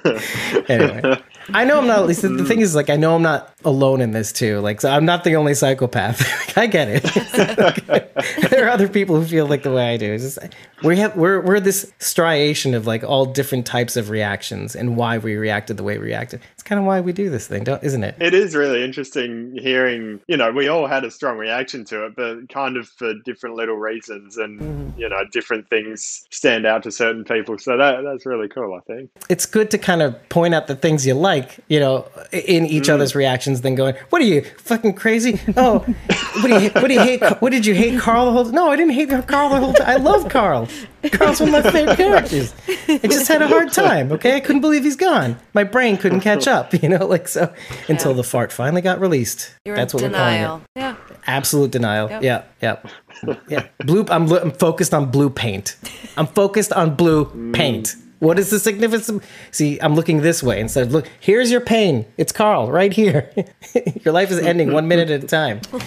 Looping back around to the themes of 603 and 616. That's kind of what those two episodes, I think, were trying to tell you. It's this tightrope. It's this tightrope between when is it all for one and one for all, and that's it, and when is it that you cash your chips and walk away when you have to. And the truth is, you can be a philosopher asshole and say there's an answer. There isn't an answer. The philosopher asshole, the biggest philosopher asshole will say, and that's where you have to leave it, because that's the question is the answer. It's not always going to be the same situation every single time. Sometimes you're going to try to do your best to save everybody, and your best is not going to be enough, and you will get everybody killed. Sometimes it does work. Sometimes, which is why we thought it would work. That's 616. Yeah. There's no good answer. And that's The Walking Dead in a nutshell. Right. Walking Dead says, go fuck yourself. It's whatever we decide at the time to make you hurt more. Yep, and we're here for it. Why do we put up with it week after week after week? Hurt me more. Hurt me more. I love it. If you think this has a happy ending, you haven't been paying attention. Exactly. The only thing I will say is that we have brought up the Super Troll Brothers Stanley Milgram experiment. Basically, it's shock therapy, people. Walking Dead is saying, literally, let's see what we can put them through again and have them keep watching. Where is the point at which because we want them to tune out. I've said this before, we want them to tune out, but they just keep coming back. We keep throwing shit at them and they just keep coming back. Except for 701. Oh, too far, dial it back a little bit. Oh, we lost a shit ton of the fan base. Okay, let's... When I was working at the restaurant, I would talk to people about The Walking Dead all the time, just in conversation. And I would say that 75% of them said they quit watching in 701, after 701. I hear that all was the time. Almost every... I couldn't do it crazy. after Glenn and Abraham. I couldn't do it anymore. And so many people quit watching because of that. Yep. If it wasn't the dumpster dive, it was that. My friend stopped watching the dumpster dive, and then I had a whole bunch of people talk about, my wife's colleagues at school. They came up to me, "Oh, I've heard your podcast before." "Yeah, I stopped watching after the dumpster dive." Right. Okay, fine. But then the majority who stuck around, who God bless them, right, stuck around after that, were greeted to the pleasure or displeasure of Lucille. And so, yeah, I mean, if it wasn't that, that's when they peeled off. But I will say on a hopeful note, maybe this is where we can end off too. The thing that gives me hope is the Walking Dead ending. And I'll tell you why. Because one of the number one things I'm hearing now is, and I've been hearing this for the past year and a half. Why year and a half? Pandemic. Why pandemic? People binging shows. And they say to me, you know what? When it's over, I'll binge it in one shot. And this is where I'm going to link it back to our conversation we had before the show, which was TWD major conventions, like large-scale conventions. If there's any hope of them returning, it's a revival via like Netflix or Hulu for Fear the Yeah. Walking Dead. And I'm not saying it's a sure thing. I'm just saying it's not unheard of. Yeah, well, The Office is more popular now than when it first aired. Apparently, like it gets way more viewers through streaming. So Wow. yeah, it's definitely happened. It still airs on cable television on Comedy Central just constantly, and they wouldn't do that if people weren't watching. Like Yeah. my wife, for instance, just it's reliable. I mean, some Yeah. people like that, but that gives me hope, and not just for cons. I'm just saying this is just an example of like, okay, this is the best case scenario. It creates this fervor, and they're not stopping with their spin-off shows. Like, let's start with Fear the Yeah, Walking so Dead, there'll but always then- be something to keep it relevant, but then Yeah. it's something to spark people to go back. Oh, maybe I'll check out the old show. Yeah, it's a good Yeah, point. but it's like yeah. watch the show that launched 1,000 shows. You know, so this is like the Star Yeah. Trek franchise, the Star Wars franchise. That's what they're trying to do. And so, in that, having all these properties on digital media to be able to stream and binge all at once, which is now where the entertainment culture is going. They're going to binge culture, and I'm still seeing people on Reddit starting from scratch, lending their comments as if they're watching the show, and they are watching the show for the first time, albeit in a truly absurd fashion. Like, can you even imagine having watched, well, Sharon can tell us, watching that much TWD content at once? It's, I want to say it's not healthy. My gut is telling me it's not healthy. I think I know I someone mean- who would agree with you. I was having nightmares. Yeah. And my husband was like, maybe it's because you're watching 12 hours of zombies a day. I was like, that might be it. I don't know. Nah, I don't see the connection You're there. crazy. But- You are crazy. The drawback to binging is you don't get the opportunity to connect with the characters in the same fashion you do if you watch week to week. Rachel and I were just Yeah. talking about this earlier. Yeah. Why Carol doesn't really connect with me. And I think it's because I binged Badass Carol, and now I've got, when I started watching week to week is when she was sad mopey Carol. Yeah. Yeah. I mean, and honestly, 10, right. so I never had the opportunity to really become attached to her and that. Well, in the way that Right. Rachel does. Right, and like Rachel and I just binged Game of Thrones, and I can promise that she doesn't have the same connection to a lot of the characters that I do, because I watched it week to week Right. and suffered along with the characters week to week, and she just blew through it. So Right. binging, while binging is great, it does detract from your enjoyment and what you take from the show. Yeah. It's a Yeah, good point. absolutely. yeah. Diminishes the connections you're able to build with the characters. Yeah. Yeah, and there's no way you can tell somebody who was watching on streaming media or streaming services like Netflix or something like that, hey, stop. I mean, Watch one, then wait a week, then watch another one, then wait a week. well, maybe not a week, but like, but I'll even say, okay, you know what? Let's play the healthy odds, okay? If not a week, One a day. day. A day. a day. One a day. Exactly. But try telling somebody to do that. Right. Yeah, I wouldn't. Try. I wouldn't even listen. Dennis will watch 2 episodes and then quit till the next day. I'm like, I can't do that. Why My not husband's together? the same Boom, way. Boom. I can stop. In fact, Interesting. if it's The Walking Dead, I can definitely stop. I can go. That was good. It was hard watching just the two just before we went on. I was like, I gotta stop for a second.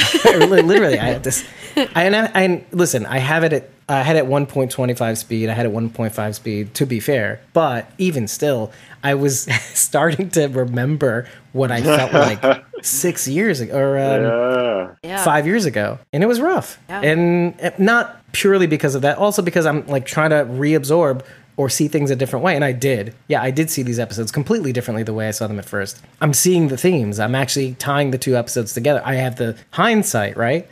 But, you know, it's a lot. It's still a lot. Now I'm watching for it. And now, see, I wasn't podcasting in 603 and 616. Now that I am, I have that brain on, right?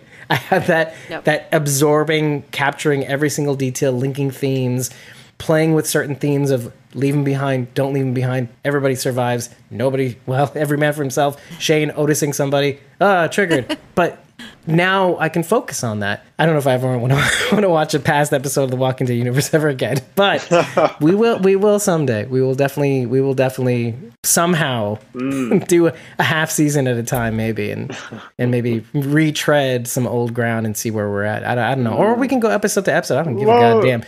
just to touch briefly on Origins as well, I guess that's like, how was that experience for you? Because that's almost like a little recap, but you're just getting a few little bits here and there without watching the whole episodes. Sharon and I just watched the Carol one before we hopped on here.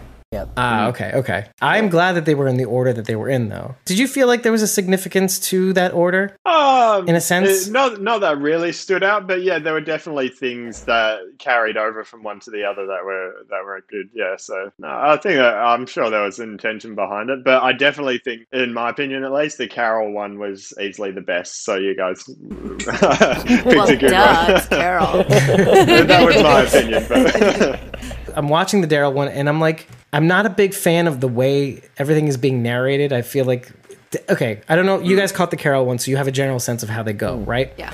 The narration to me felt, I'm like reading a teleprompter. You know what could it tell kind they of were like? reading, like their eyes. You could tell. You know what it kind of reminded me of? Drunk History. Yeah. Yes. Yes. Oh, the reenactments. Right. Like Right, instead of the reenactments, it was scenes from the show, right? Like they were telling, like Carol was telling this story, or Melissa was telling the story of Carol, and then instead of these reenactments, it was scenes from the show, and it had a very drunk history feel to it. Instead of drunk people on the couch, you had Melissa. Yeah. The camera angles didn't help. They really didn't help. They were reminiscent of Drunk History camera, where it's not a head-on view most of the time. It's like the side from view. the side, and yeah. Because, of course, they're shooting for the same thing. They're trying to shoot for this documentary-ish kind of reenactment. I liked of like, it. This is what happened at the Battle of Gettysburg. Yeah, not complaining. Oh, no, by any I'm means. I liked complaining. It's fine. But it's not a big complaint, to be honest with you. Because your mind just kind of snaps in. You're like, okay, this is, like, you know, like kind of like Heath looking at his reflection. There is that uncanny valley element to it. You're like, this looks not, it's unnatural. It's not what you were expecting. Right. Yeah, your mind, it's like watching CGI people for the first time. You're like, ooh, I don't like this at all. Why am I violently, I feel violence against this. This is weird. For some reason. Why do I feel so weird? This makes me angry. CGI deer makes me angry. What's wrong with the shadows? Anyway, so... But then it's similar to what watching these people read from the teleprompt. But like, okay, you get over it because I get what they're doing here. And the more I watch, okay, Daryl's journey happens to be the longest episode too, because you're realizing and you don't realize this until you've really kind of watched all of them. I get why they're doing this. We're going into the 12th year, and so the story that they're going to want to tell is an amalgam of all those years, and they're going to want to focus on the players, on the characters who've had the most rich history and screen time that can piece together all these different elements of all these different things that have happened across time. So at first when I was sitting down and being angry with this uncanny valley, like, oh, what is this teleprompter shit? Got over it, because by the end of it, I was like, oh, this is so much. I thought it was because I saw my brain. I'm like, this is fucking cash grab shit. But then I got over it for two reasons. I'm like, okay, I get it. Okay, you're giving a value add to AMC Plus. I can respect that hustle. Okay. Then I thought, yes, it's the characters. We got to catch up with them because we have to refamiliarize ourselves with them. This is one of the things I was afraid of in season 9 with Maggie, particularly because she has a pretty rich history. When you get into season 9, you get this feeling of, oh, she's taming this wild horse. Remember that clip? Taming wild horses? And you're like, oh, okay, that's the old Maggie. I feel that. I understand that. They're doing the same thing here. They're giving you all of it. They're drawing their whole story up to this point so that when you watch season 11, you're going to understand, like, on a Squawking Dead, Just Keep Walking podcast level, why they're reacting to things the way they do, and why it's so, for us who seek these tie-ins and bridges and callbacks, why that's so significant. So by the time I was done with the whole thing, I was like, Daryl, I get. He's a very complex character. Okay. We move on to Maggie, and I was actually almost angry. You're wondering why, but then the reason is obvious. She's been away for however long it was, about, let me just see. 6 years. Technically, 2 seasons, right? Because 2 seasons worth of shows because of the 10C episodes, right? Yeah. Or I don't know, 1.5, let's say. Okay, fine. you know why, but it's still like, okay, cash grab. Okay, you get to Negan and you're like, oh, we need this. We so need this. Right. Because what they do in the Negan one is so great. All the things we kept saying over the years. Oh, imagine if he says right out front, imagine it from Negan's point of view. And he's like, they just out of the gate, imagine He it must from watch Negan's our point of view. podcast. You must listen to Angela Kang. Yeah. But you get what I'm saying. It's like and he says like not everyone thinks they're the bad guy or something like that. Yeah. Exactly. And there's this concerted effort to see things from Negan's point of view, because as you go into season 11, there's undoubtedly going to still be people who's like, remember Glenn? Oh, I'll never forgive him. I hate this redemption arc. Right. But after watching that episode, you're like, you may be like, I still don't forgive him, but I get him, right? I get him. I know why he exists. I felt that way after Here's Negan. I mean, the thing is, I knew his backstory from the books, of course, but I see his usefulness. But I don't trust him. He's like in the Strand corner. Put him to work, but don't trust him. He's in the evil bucket. Yeah, I got you. Yeah. Put him Just to work, throw but him don't in the trust bucket. him. Yeah. Right. Well, you'll be heartened to hear that, like, when they do these origin episodes, okay, we start out with Here's Negan. So they go chronologically through the story. So now you're starting with the sympathy. You're starting with the sympathy, and now you're ending up sort of, I mean, you end up obviously on the other side of it, where it kind of loops back around to the beginning, where he's burning the bat. But you get this sandwich now of this, complicated meat, but like this sympathetic bread on both sides now. This is why I say, like, it's necessary, because you walk into it, you need to, look, people like you are why it's created the most, because you kind of need to be like, imagine it from the other side. And they really do a good job. In my opinion, they really do a good job of like, I know you don't like crunchy peanut butter, but if we keep smoothing it into the bread, you won't taste it as much. Like, just put it in the cracks and crevices of the bread. It'll feel smooth a little bit. It'll go down easy. I 100% believe that if we had started the show with Negan, I mean, obviously, I would be on his side. Yeah. I'd be like, kill them all. Yeah. They killed our people. Kill all of them. Yeah. I would totally be on his side. I mean, he's literally telling Rick, you know what? You kill my people, and then when I sent people to kill you, to kill them too. To kill you, you kill them too.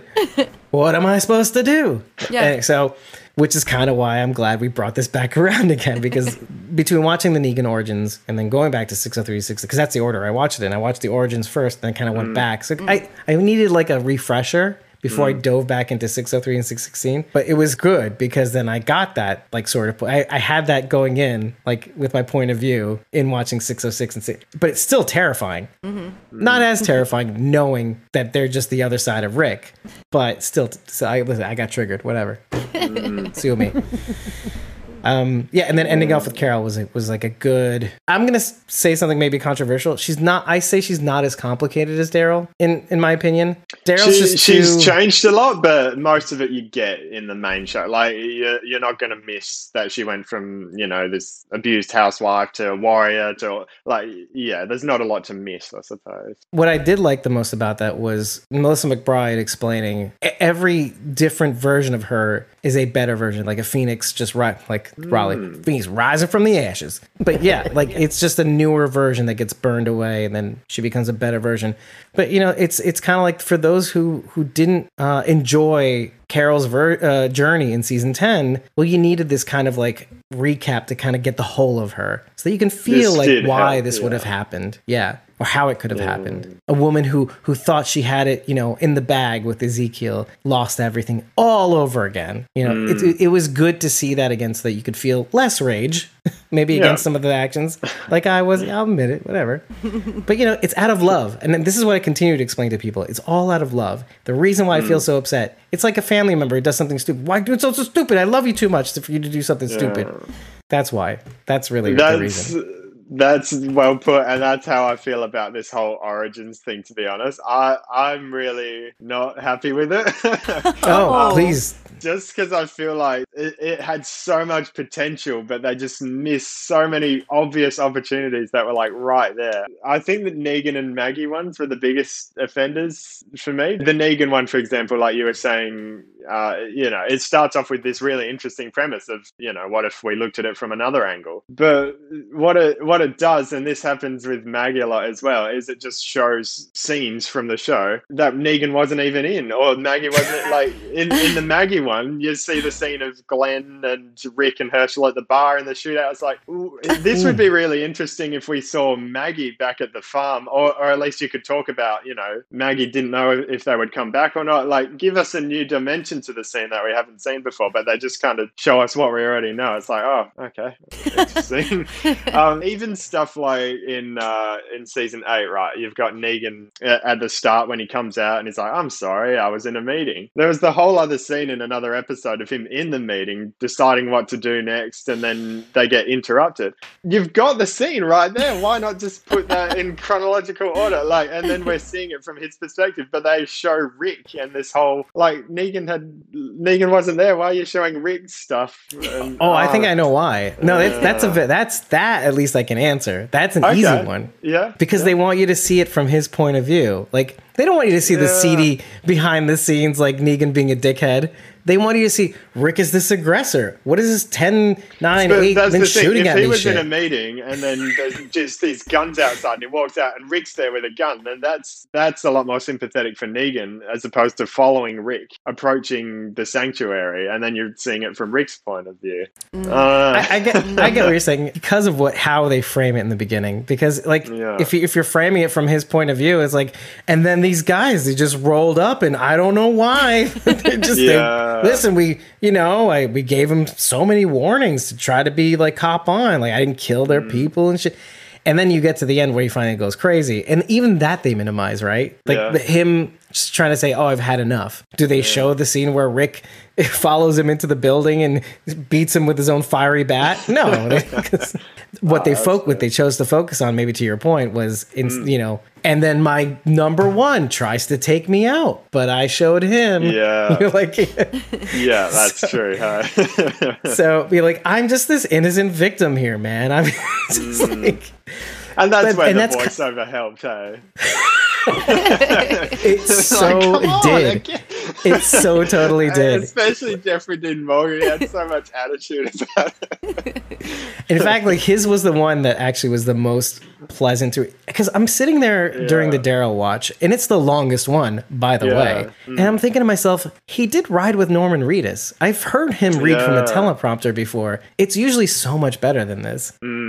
That's the thing that bothered me the most about it. Yeah, but whatever. It was the first one. I got over it. And, maybe they wanted it to sound like they were telling a story. Robotic? Well, like they're telling a story. Like they're reading from a storybook. Yeah, that's fair. And I also acknowledge the fact that maybe this idea was like not half baked, but like shoved through the door really quick. You know, it really felt like that to me. Like it wasn't a matter of how can we do this the best it can be. To me, it just felt like, oh, we've got to smash something out. This will do. That's fine. Like I don't know. That was just me sitting there thinking like, oh, there's so many cool things you could have done. I'll give you one or two other examples. Like, please, you could have for like. One scene that stood out was the Too Far Gone scene when Rick's negotiating with the governor. If they really wanted to go the extra mile, what you could do is go back to the project files and spend longer on the shot of Maggie reacting, because you've got it there and you can keep the audio going, but you just spend a little bit longer. So don't shoot new stuff necessarily, but just use a bit more of the takes, focus on whoever the main character is, and then just to put us in their shoes rather than just seeing the episode as it played out. You got close-ups of Rick and the governor and all this stuff. So that would be one thing that could have been like really like made it, oh, this is cool, like something different. And then just from a story standpoint, one big standout I was hoping they would do in Maggie's one is Glenn's dumpster death, because I think what justifies the whole thing is that Maggie doesn't know whether he's alive or not, and the audience is in the same boat. And so that would have been interesting maybe to see, Rick, Glenn's gone out there, we haven't heard anything from him, and to see that uncertainty. But they skipped over the whole first half of season 6, so you didn't even get any of that. So I think just those things would have really added a lot of depth to it for me if we were seeing a different angle of a scene or a story that we're already familiar with. If we learned a little bit more, which I think Carol, the Carol one did all right, like seeing her not knowing about Glenn and Abraham for a while and being so disconnected to this big thing that we all know is going on in the background. So I think that did it quite well, but it's, a little bit more of that, just focus specifically on the character and what were they doing rather than just showing telling us the story that they weren't even involved in. So yeah. Right. To your point about the Carol piece, was having that moment where she didn't know where Glenn and Abraham were or what happened to them. But then you contrast it with her just beforehand talking about how she always kind of wanted to be back in the gang and save them from Terminus. So you got to see the two reactions to like killing, you know, her killing too much or the toll it took, you know. Okay, you do this for so long, you become this psychopath. I'm kidding.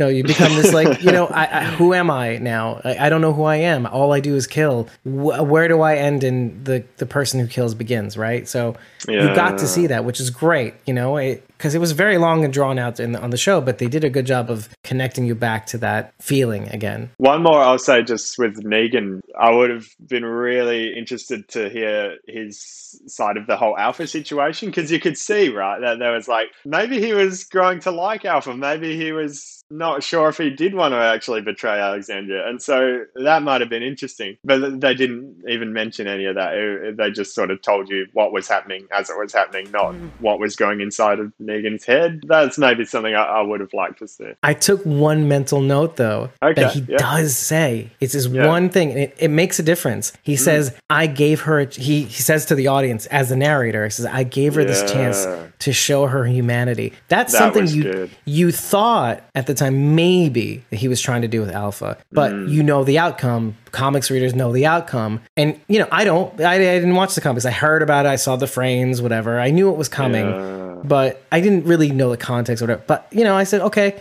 I see what's happening here. I feel like he's going for humanity, but him saying it out loud takes the mystery away, which is fine. It's after the fact. But he says, I gave her a chance to show that she may have a shred of humanity, which tells me all the suspicions that we may have had, which is, you know, between showing shots right in the beginning of the thing of actual Lucille, you know, having passed with strangled herself, taking too many pills, and then the bald head. And then you go back to the scene where he, you know, rolls the head down the hole. You do finally connect the dots a little bit, you know? Yeah, definitely. So that I did notice that, you know. But I do see what you're saying, though. At least as far because look, what do we all want out of this? We don't want it to be like just retreading all over ground, right? Sure. We want a little extra, right? Yeah.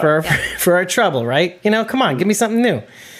So I took like whatever nuggets I could get from that, I took. Sure. like that humanity thing. But to your point, that's why when I was watching the Daryl one, because it is so long, there were some things that was like, okay, it's good that they said this out loud, kind of like the Negan thing. Yeah. But for the most part, this is what made me mad. I watched an hour and 15 minutes of, I think it was an hour and 15 minutes of, something like that. Like just a recap. Now I get why you have to do it. And then Maggie also, and I think maybe to your point also about Maggie was the next one was 45 minutes, not an hour and a half or an hour and 15 minutes. And all I'm seeing is, like you said, it's not as much about Maggie. And then you suddenly start to realize maybe it's the fact that she was underutilized too. Like, she could have been more speaking for herself, but maybe not, you know? And those scenes spoke for her in a way. Yeah. You know, do you think that makes sense? Or like, I don't know. To an extent, Because the more you were talking, the more I was realizing, oh, maybe they just kind of didn't give her as many scenes. You know, like they didn't really, they inferred a lot from what happens, like with Herschel, and just didn't. And so maybe that's the whole thing. Like what was inferred in the show, this is the chance where you could expand on it a bit more and say, you know, here's another side of what Maggie was going through that you might not have noticed before. And so you can do that through the voiceover, or they could have done that more. But, right. It just exactly felt like what little nuggets here and there that it's like, oh, that's cool. I've learned something a little bit more about the character, but it was only a teeny bit here and there, whereas it could have been a lot more, I thought. But then again, that probably goes to the final point, which is, you know what? They pushed it out. Yeah, they just needed to push something out. Yeah. Really, oh, we have this great idea. Let's catch everybody up. Let's not put too much thought into it. Let's just get these best of moments and then push this thing out and see what happens.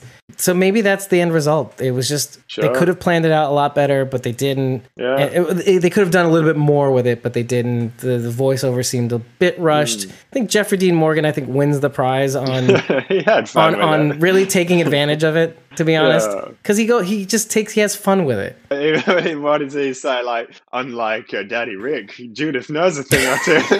Like, He's having fun. Yeah, it is kind of a treat to watch Jeffrey Dean Morgan spin his point of view, almost like you're hearing him like defending Negan all the way through, which Sure. we've seen before. Yeah, I guess what ties everything together is kind of what we've been overlapping on is just going through the origins, going through some, retreading 4 times through these best of moments through the eyes, through the perspectives of each character, and finally getting to watch this one pivotal moment in Walking Dead history. It's kind of interesting watching this moment in TWD history where basically everything changes for most of the people we've been following. And then finally going to season 11 where everything is completely different. I mean, in some ways, far worse, but TWD wise, writing wise, executive producer wise, so much different. If you think about it, we were like about to go into the troubles. Just at like 616, we're entering the troubles. Yeah, and now we're out of it, and yet things are kind of worse in their world. Alexandria is done, but we have better. Listen, IMHO, we have better writing and cohesiveness, even though things suck. Any of you guys with any final thoughts? I am sad it's ending. Yeah. Sharon, are you sad it's ending? I'm really interested to see if they tie the end into Fear somehow. I'm thinking there has to be a reason that they decided to run the 2 shows to run The World Beyond and Fear concurrently again. And I'm thinking it's going to be like there's a reason that they need those shows together. It's all going to tie in somehow. I hope that's so. what I'm hoping for. Not to be all self-centered, I'm convinced that they just want to make me crazy. It could be that too. Yep, they're good. Is anybody else feeling that? Because Ben, do you feel that? Secretly lobbied them. Motherfuckers! You're all out to get me. You're all. Yeah. It's all over. It's all good. We can't actually let him sleep. Let's just pile on as much as we can. It's so true. At least they didn't do Walking Dead, Fear, and The World Beyond all in the same night. Don't at least me. I'm getting older. I just can't handle this anymore. Actually, but I wanted to ask Ben, will you be covering anything beyond The Walking Dead's last season? Will you be trying to cover? Because I know I ask you this every time. As in afterwards. Well, maybe. Yeah. I mean, Fear the Walking Dead or Walking Dead World Beyond. Definitely. Carol spinoff. I'm keen to, with the Daryl and Carol spin-off and stuff like that, keen to see how it goes. And if the other guys are keen at least, I'll keep our show going with that. Usually with Fear and World Beyond, we'll do 1 or 2 episodes for the half season or something like that and sort of do it all in a bulk a lot, mainly because of time, really, just because we're all quite busy, and so we can do Walking Dead for 16 weeks of the year, but to do it constantly, we probably wouldn't have the time to. But still, definitely love covering Fear and World Beyond and stuff whenever we get the time to. So yeah, absolutely. I'll definitely be watching it. What I say. Oh, okay, that's good enough for me, to be honest. Yeah. I mean, really, it is. Yeah. Because then we could talk about it. Oh, for sure, 100%. And man, Fear, I'm so interested to see where that's going, because that was just a crazy ending like that. What are they even going to do? That's nuts. I remember our live stream before. When was our live stream? Was it just it was right in the beginning, I think, because we were in the midst it was about of halfway through season 6, wasn't it? Yeah. So 3 or 4 episodes in, probably 3, and then we were talking about it. We're like, oh well, where do you want to see this character go? Who do you think should lead? I remember we're talking about that, and it's funny that you bring this up, and it's just season 6 is crazy. We had talked about it in the finale, and we're like, we don't know where this shit's gonna go next. It is, you literally blew up the setting. you pulled a Star Trek season 2 into season 3. What the? By bringing in the Borg, literally. I mean, not literally, but okay. Some people will get that reference. If you get that reference, leave a comment or maybe a rating at ratethispodcast.com/SquawkingDead. 5 stars and eggplant. We know exactly what we're talking about. And if you're really, this is where we're ending the show. And if you really like us, you head over to ko-fi.com/SquawkingDead and just follow us. Just follow us. So this way you can be a part of these recording sessions. Join in the action. Ask a couple questions. Maybe even guide this crazy episode so it can actually go in places where you want it to go. You guys need to watch or listen to Just Keep Walking podcast. You can get it on turnsounds.com/justkeepwalking, or you can head over to the YouTube page, which doesn't have a URL, but you can just go Just Keep Walking on YouTube. Just keep walking. You'll find it or just look at the blog eventually, and it'll be in our description. I will definitely be linking or embedding or at least a couple of the episodes from the music of The Walking Dead, so you can actually enjoy it live in the blog, and then you can go, oh, I like these guys, let's subscribe on YouTube, and then I'll just listen to their podcast on turnsounds.com/Just Keep Walking. But thank you, Ben, so much for joining us. I love breaking down this topic. Thank you so much. Thank you for reaching out to me for doing this. I love you forever. Benji. Oh, good, mate. No, thank you so much for having me. Always good to hang out with you guys, and just talk to people who are as invested in all this stuff as I am. So yeah, it's always a pleasure, and yeah, you guys are always really fun to both to talk to and to listen to. So yeah, wow, thank you very much. Yeah, we're all different colors of the Fruit Loop rainbow. Take care, everybody. Have a good night, and I hope you enjoyed this episode. We'll see you in the next one. This was a very lovely special. Web shooters. That's it.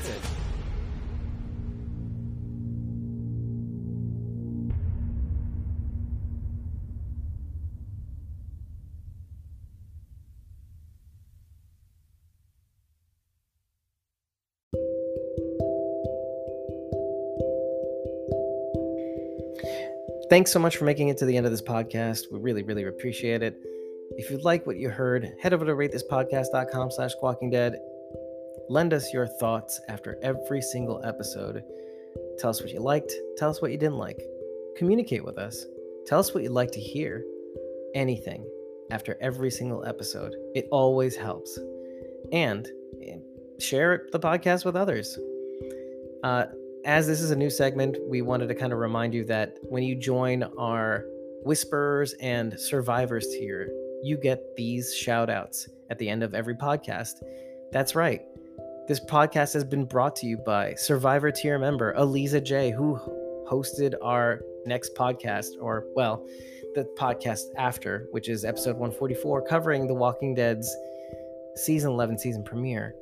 Eliza J, our top tier Survivor tier member. That's it for now. I'm David Cameo, host of Squawking Dead, signing off.